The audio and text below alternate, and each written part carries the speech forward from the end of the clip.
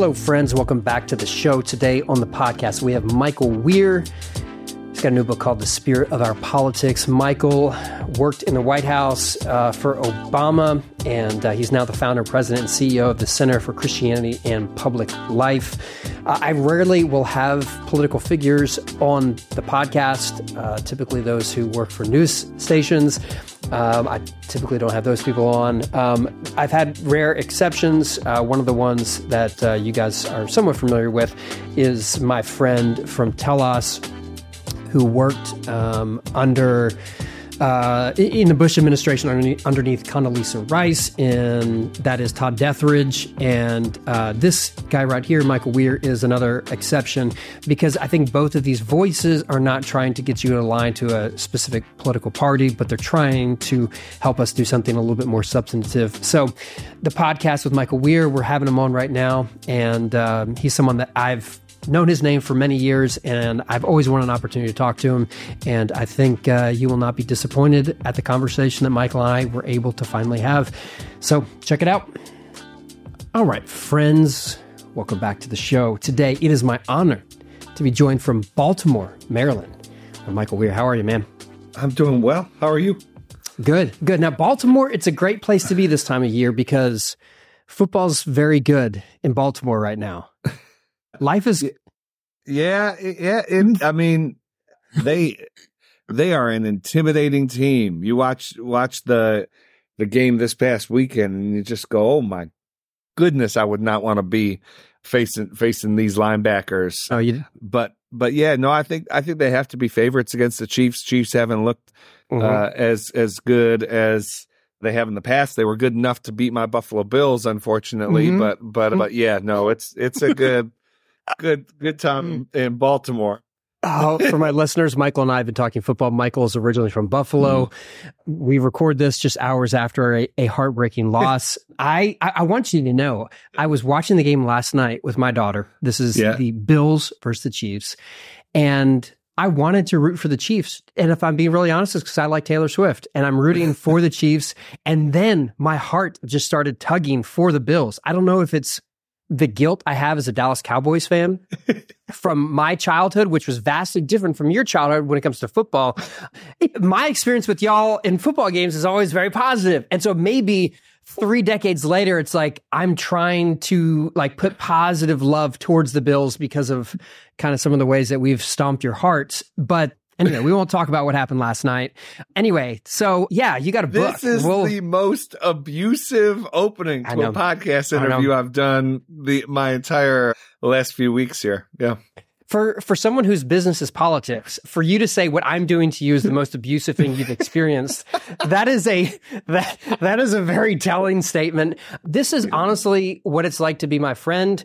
Before we started recording, you mentioned how, Steve Carter, our now mutual friend, and you compared me to Steve. What you need to know is Steve is a much nicer person than me. Okay. Good. And so you don't get this from him.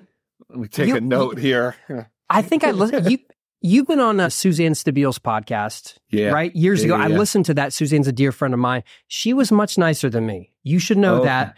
She's nicer. Annie Downs endorsed the book. I don't know if you've been on her podcast. She's much nicer. Yeah. So what you need to do is this is the level of expectation you need to have for talking to me. And I apologize, but I'm just going to be upfront about it. Hey, I'm in. Either way, I'm here, and I'm willing to take a little bit of abuse to talk about this book. We won't talk any more about football. Here's part of what I'm doing is I've wanted to talk to you. I've known about you.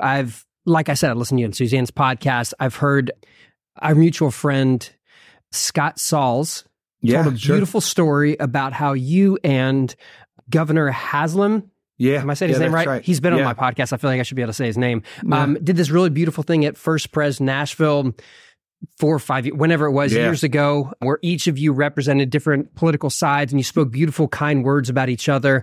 Scott talked about that. And I was like, I want to get to know Governor Haslam. When he has his book come out, I want to talk to you. I've looked up to the stuff that you've done, but I don't want to talk about politics. And as a pastor, I'm just like, I'm begrudgingly stepping into this conversation because of the very things you describe so accurately in this book. You have a line at the very beginning of the book where you talk about how Christianity is either useless or it's used by the political system. And I'm like, that's why I don't really want to talk about the spirit. The title of the book is The Spirit of Our Politics. I just don't want to. Yeah, and so how many people do you feel like have that same sense of, seriously, do we have to do this about politics?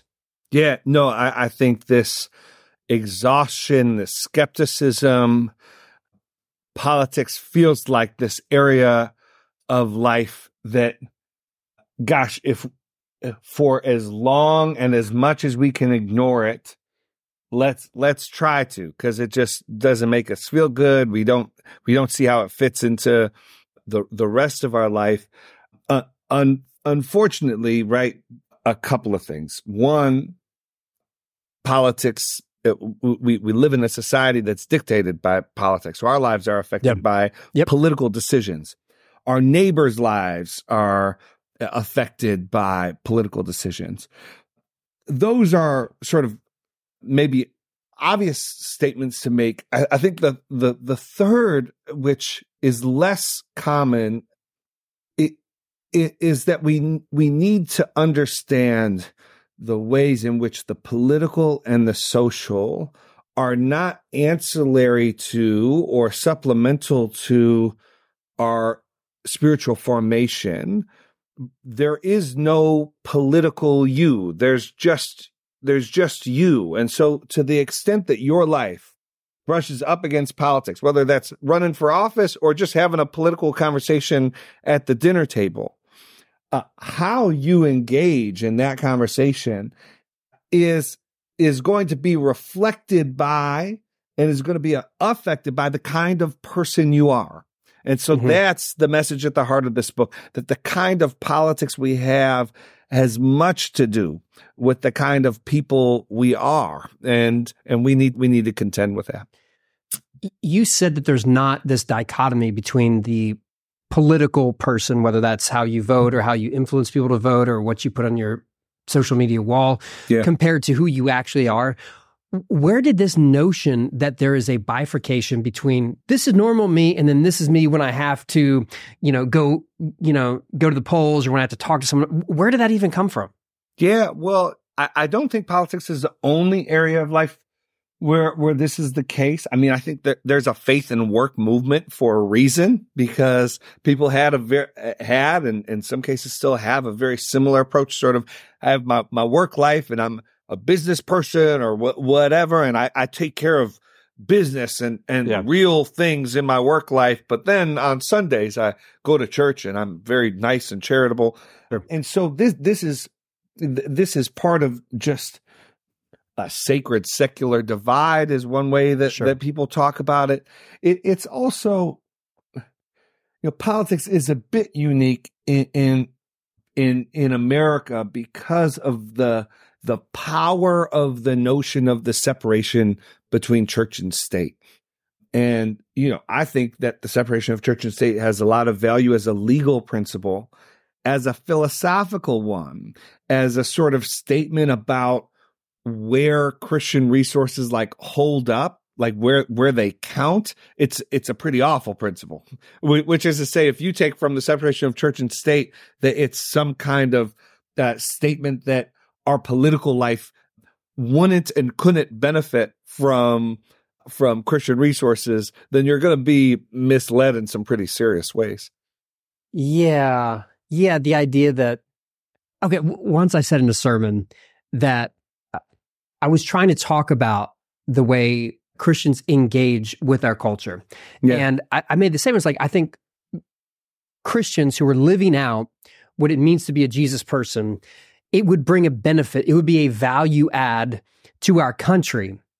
And I got a lot of people to buy in on that, but there's this comedian who made a joke about how he was trying to express what it's like to be a white man in America. And he was like, there's something that's there are struggles about it. And then he's like, the joke was, yeah, but there's people who are amening about that statement and they're way too loud. And you're like, Right. I'm not with you. Like whatever you're thinking, I'm not saying that.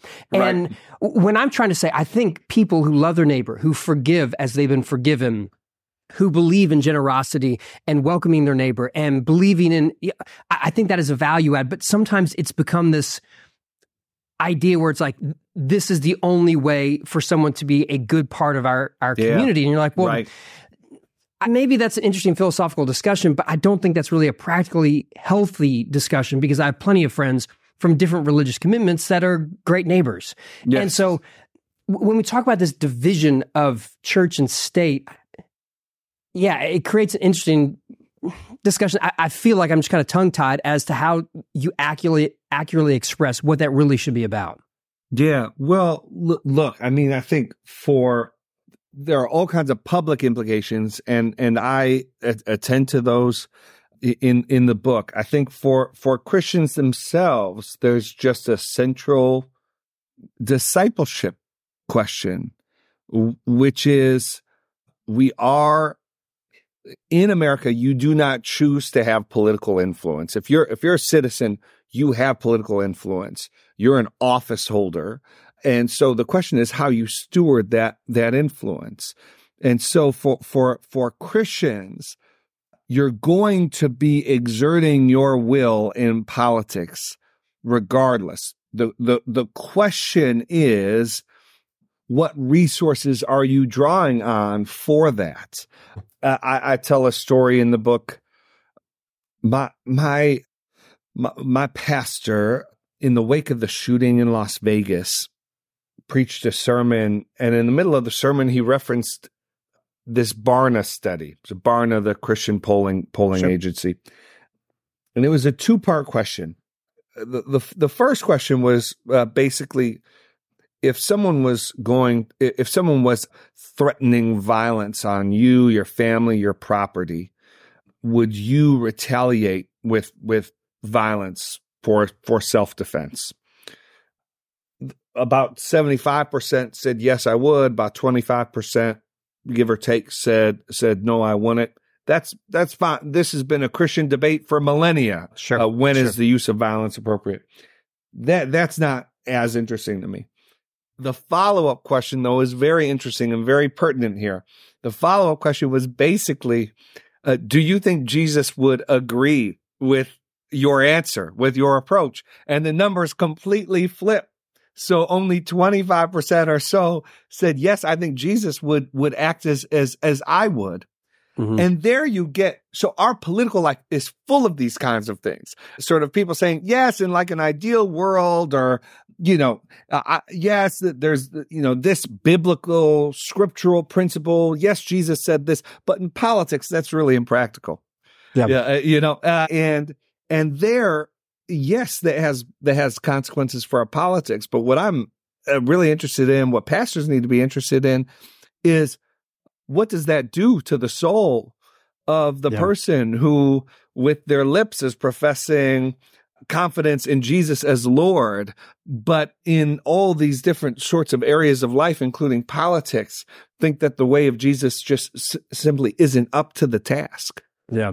Yeah, it's always telling when you hear someone who has built themselves as a political figure who's trying to instill the teachings of Jesus or biblical values or whatever, but when the rubber meets the road, they will say something like, well, the turn the other cheek has had a time and a place, and now we need something else. This doesn't apply to what we're doing here. And then you go, whoa, hold on. I mean, that seems to be a centerpiece of what Jesus is saying. And if you're just going to jettison the entire teaching because you can't apply it to what you're doing, but that's problematic. But if you want to say, what does it mean for us to be people who turn the other cheek, and what is the actual policy that supports that? Like, that's a different discussion. But just to go, maybe it's just how blunt and upfront sometimes we have political figures being, where they'll actually just say those words. Yeah, there's no place for turning their cheeks in politics. And you go, okay, but then maybe let's just leave Jesus altogether out of it. If you're going to say that this is one that you don't want to do, well, then maybe just pump the brakes on Jesus altogether if you think that's really the game we're playing. Oh, right. And, on what basis and what other areas? Here's what I find. I find that for those whom, let's make it more personal, right? Because there are distinctions with public policy and those, and we can get into the weeds there. But think about the person who will just start yelling across the dinner table when politics becomes the topic of conversation. They'll go, well, that's politics. I get heated up in politics, but anything else, you could, I keep it cool, but politics, that's secular. That has to do with my pocketbook. I get really, or this folks who get into political disagreements and will sort of knowingly lie or sort of misstate things just to sort of like get out, or call people names to try and get them to shut up. Here's what I found: what those kinds of decisions to get out of a certain kind of predicament, that kind of logic creeps into the rest of our lives. Yeah. So that when if you're running a business and you're looking at the accounting ledger and you're going, this doesn't add up, but if I move a few numbers around, we could make it work. Yeah. That's the same logic of compromise. And they have something to do with one another. A logic of compromise in politics usually isn't going to stay quarantined there. Yeah, I see what you did there. Yeah, it doesn't just stay in one spot. It's the entirety of who we are.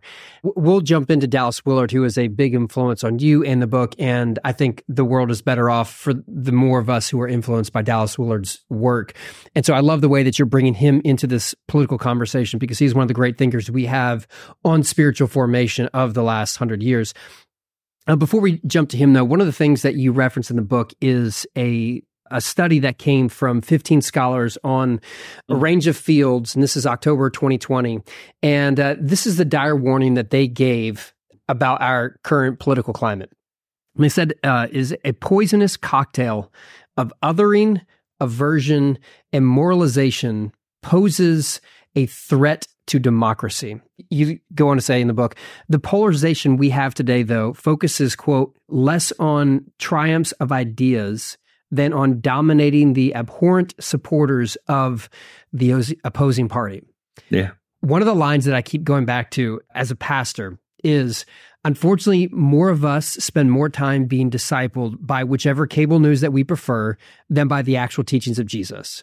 And part of the fruit of spending more time being discipled by these voices is that we are more in line with how they think. And one of the big ways that we have been taught to think by either side of this is how wrong and how evil the other person is, more than upholding, hey, these are things that we think are best for our country. And so we end up just hating people more than we actually support the points that we're voting for.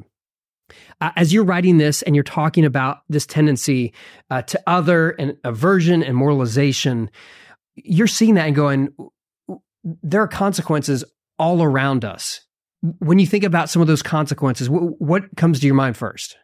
Oh, so, there are all kinds of discreetly political consequences. So, the fact that our legislatures can't function, the incentive structures are given to politicians so that politicians are expected to play into the kinds of animosities and resentments that are held by and are held by the public, exacerbated by our politicians. But then, and there's all kinds of emerging research on this, the social, the interpersonal ramifications that the toxicity of our political culture doesn't stay there. It's affecting our churches, our families, our personal lives. There's a study. The question has been asked for a long time now around, there's this polling question that's basically asking parents, like, who would you not want your child to marry? Yes. And in the 60s, the answer was, I would not want my child to marry someone of a different religion, would not want my child to marry someone of a different race. And right, like not not good. Well, it's telling. You ask that question now. If the parent's a Republican, they'll say, I don't want my child to marry a Democrat. If the parent is a Democrat, they don't want their child to marry a Republican.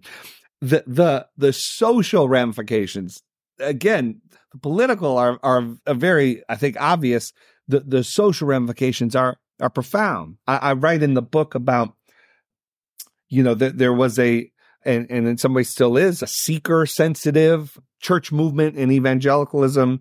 And there's a lot of conversation about that and a lot of good. And what Sure. I write in the book about politics-sensitive churches, that increasingly we're seeing churches make decisions and be formed around and have to react to the political affinities of those in the church and that they're trying to attract. And that is a dangerous thing when you have local churches making decisions that are not just informed by, but being driven by these kinds of political idolatries that people have. And the reason that churches are doing that is because it works. One of the best ways to build a crowd is to villainize a certain person and say, we're against them. Right. And you do that with, this is a church against the woke, secularization of America, or this is against the hate-filled, racist, whatever of that group. And it works. Like, you really do a great job of building. In the same reason that the seeker movement existed was because there was numeric benefits to having a service that was catered to this style of experience. It works, but the problem is we're not discipling people. That's the problem. Well, right. We're letting our culture disciple people. Works. Yeah. Not to cut you off, but it works depending on what you're measuring. Exactly. If what you're measuring is, butts in the seat, then I think, at least at the short term, I think there are some places where it can work. I think if you think the local church is about offering knowledge and discipling people in that knowledge to increasingly take on the likeness of Jesus Christ, then a model that is dictated by politics and political short-term incentives, you're not going to be too successful in that regard, which again is a terrible, terrible loss for both our public life and then obviously for the lives of Christians and for the local church. Yeah, spot on. You've got this line in the book. You say, we must understand that the crisis today is not that Christians are now politically homeless, but rather that they ever thought they could make their home in politics at all. Yeah. I wish I could, our entire church would just memorize, your home is not in politics. And unfortunately, it's a lot easier for people now to feel commonality with people who vote like them, even if they don't have the same allegiance to Jesus, than having the same allegiance to Jesus with people who vote, oh, this is a MAGA voter, or this is a liberal voter.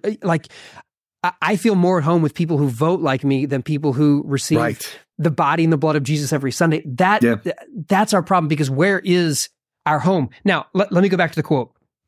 We must understand that the crisis today is not that Christians are now politically homeless, but rather that they ever thought they could make their home in politics at all. Now, you are a person, you worked in the White House, you're involved in politics. It's not as though you're just out in a cave like the Desert Fathers. You work in politics, but how do you make sure that you yourself don't find your home in politics, even if you yourself, obviously, if you worked in the White House, that means you have some political allegiance. There's a party that, that connects to you more than the other.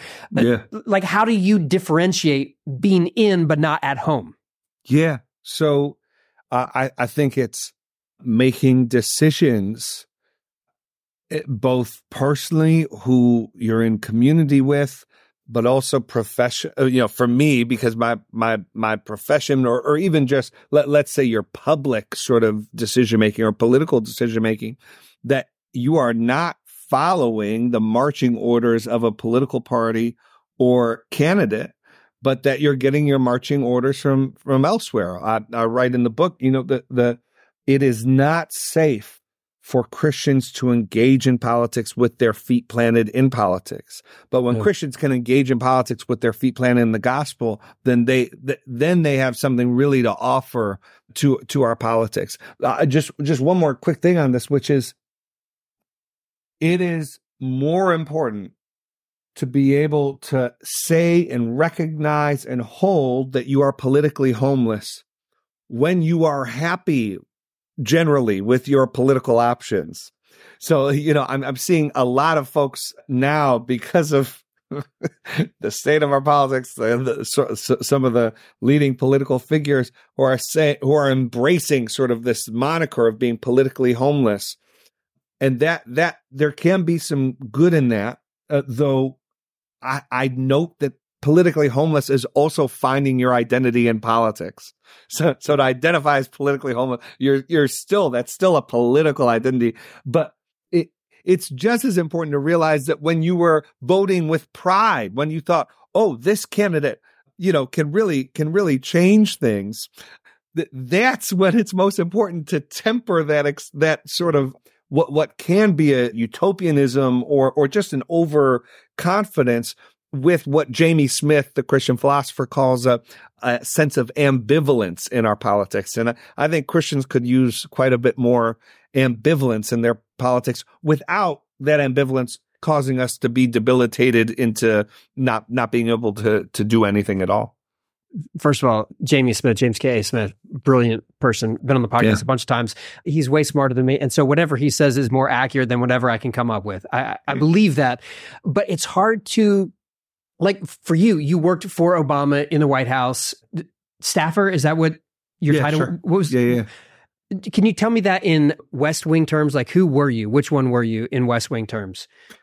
Well, I'm joking. Yeah. I was in the Office of Faith-Based Neighborhood Partnerships. Sure. And so in the Domestic Policy Council in the White House.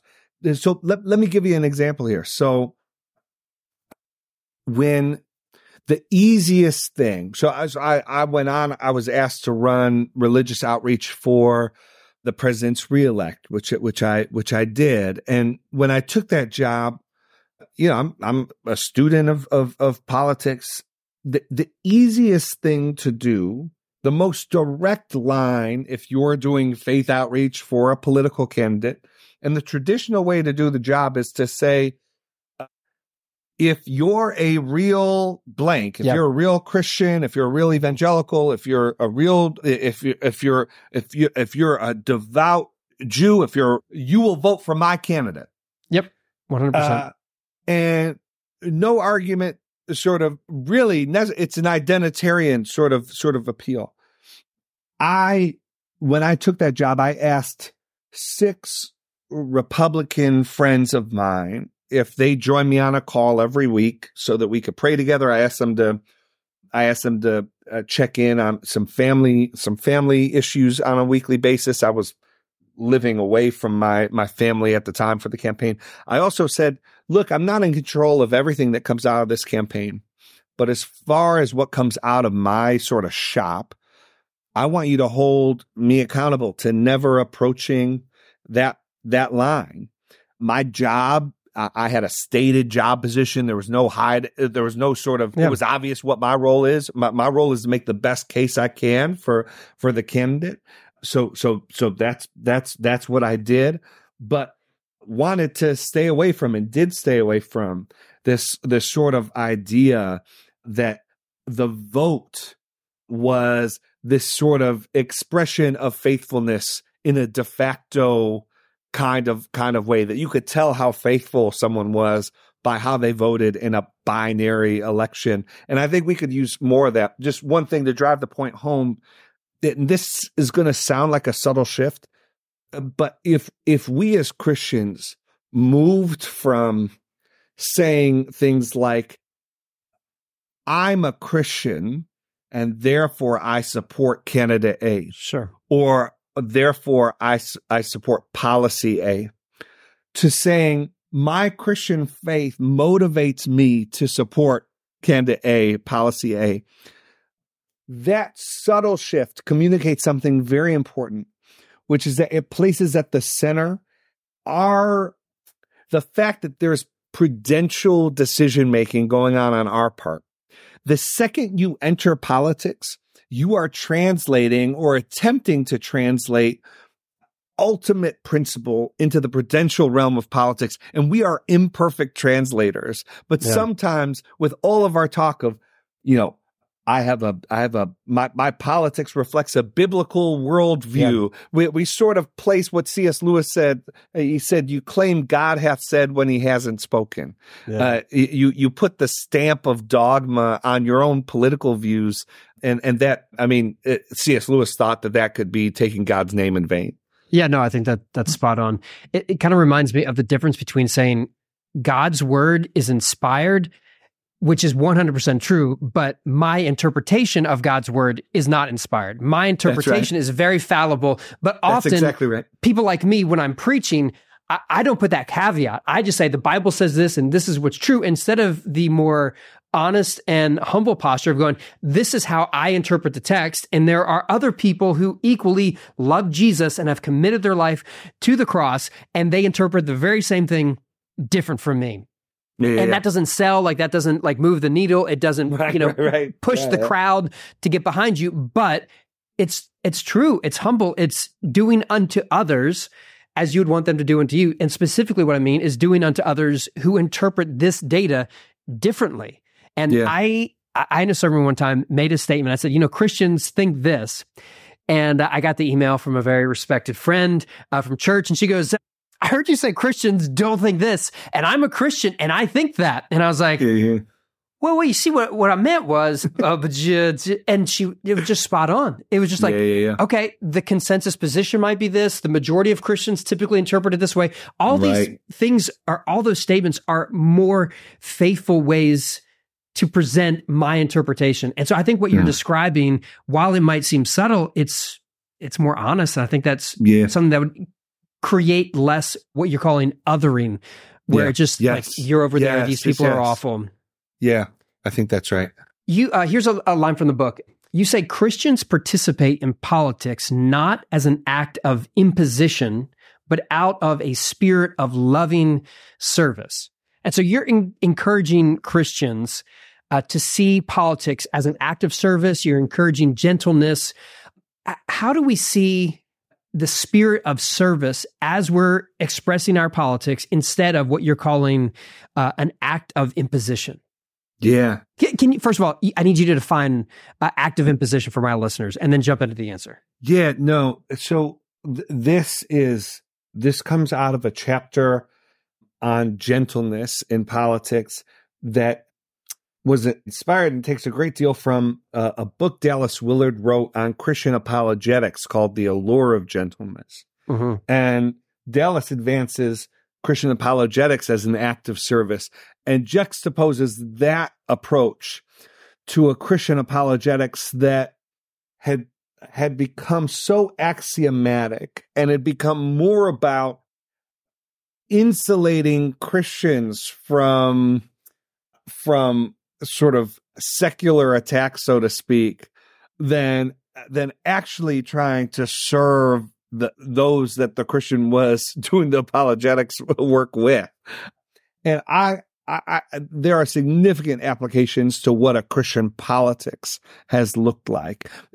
To impose means you don't really have much care, and not just practical care. You don't even care to explain why you're doing what you're doing. It's just something that if you have the power to do it, it will be done. And often that's the way Christians have approached politics, which is if we could get the votes, then our say goes. And we don't even, we can not even care to instead approach politics out of a sense that we are here to will the good of our neighbors, of those in our politics. And so yeah, it's an important concept, and it's a paradigm shift. It's a paradigm shift from a posture of defensiveness and embattlement to one of contribution and joyful confidence.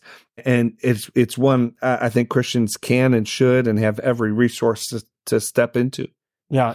Imposition to me sounds like the way of power. It's like, if I get power, I'm going to do what I want. And I believe I'm the one person who will not be corrupted by power. And I'm the one who can use power correctly, even though we have thousands of years of history of people incorrectly using power.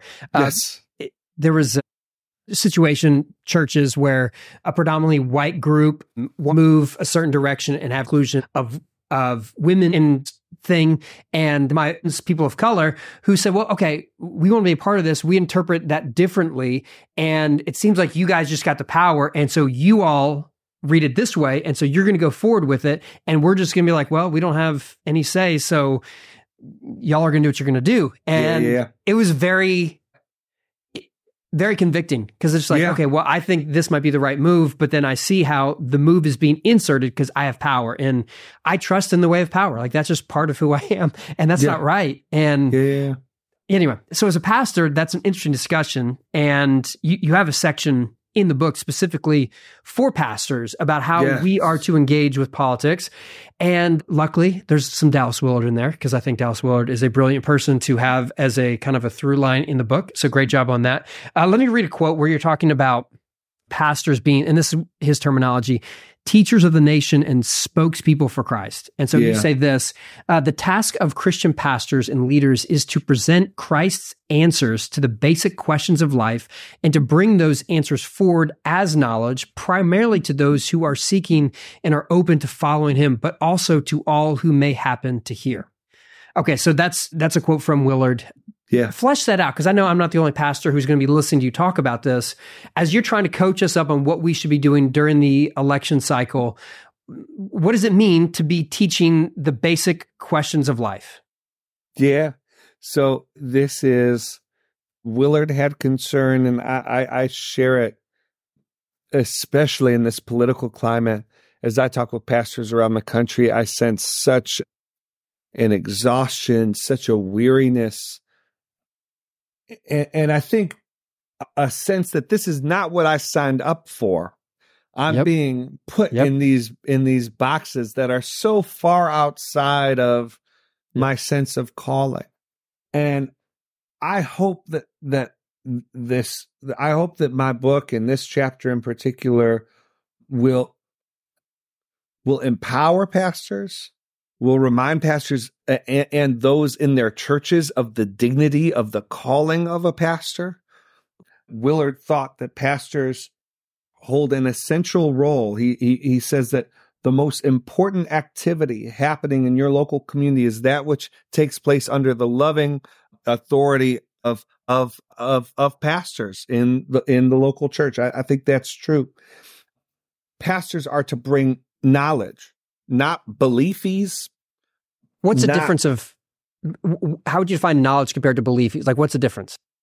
If pastors think that their job is to sort of get people to do things, as opposed to offering knowledge about reality, about God's kingdom, and not just sort of beliefs, things that you ought to provide mental assent for, but knowledge about reality, then burnout, then this sense of constant exertion is just going to be evident. And this is true when it comes to these political issues. So the book offers a range, in this chapter in particular, offer a range of ways for pastors to think about and speak into our politics, which I think there used to be this dominant idea that we could just keep this stuff outside of the four walls of the church. But as we've discussed at the beginning of this interview,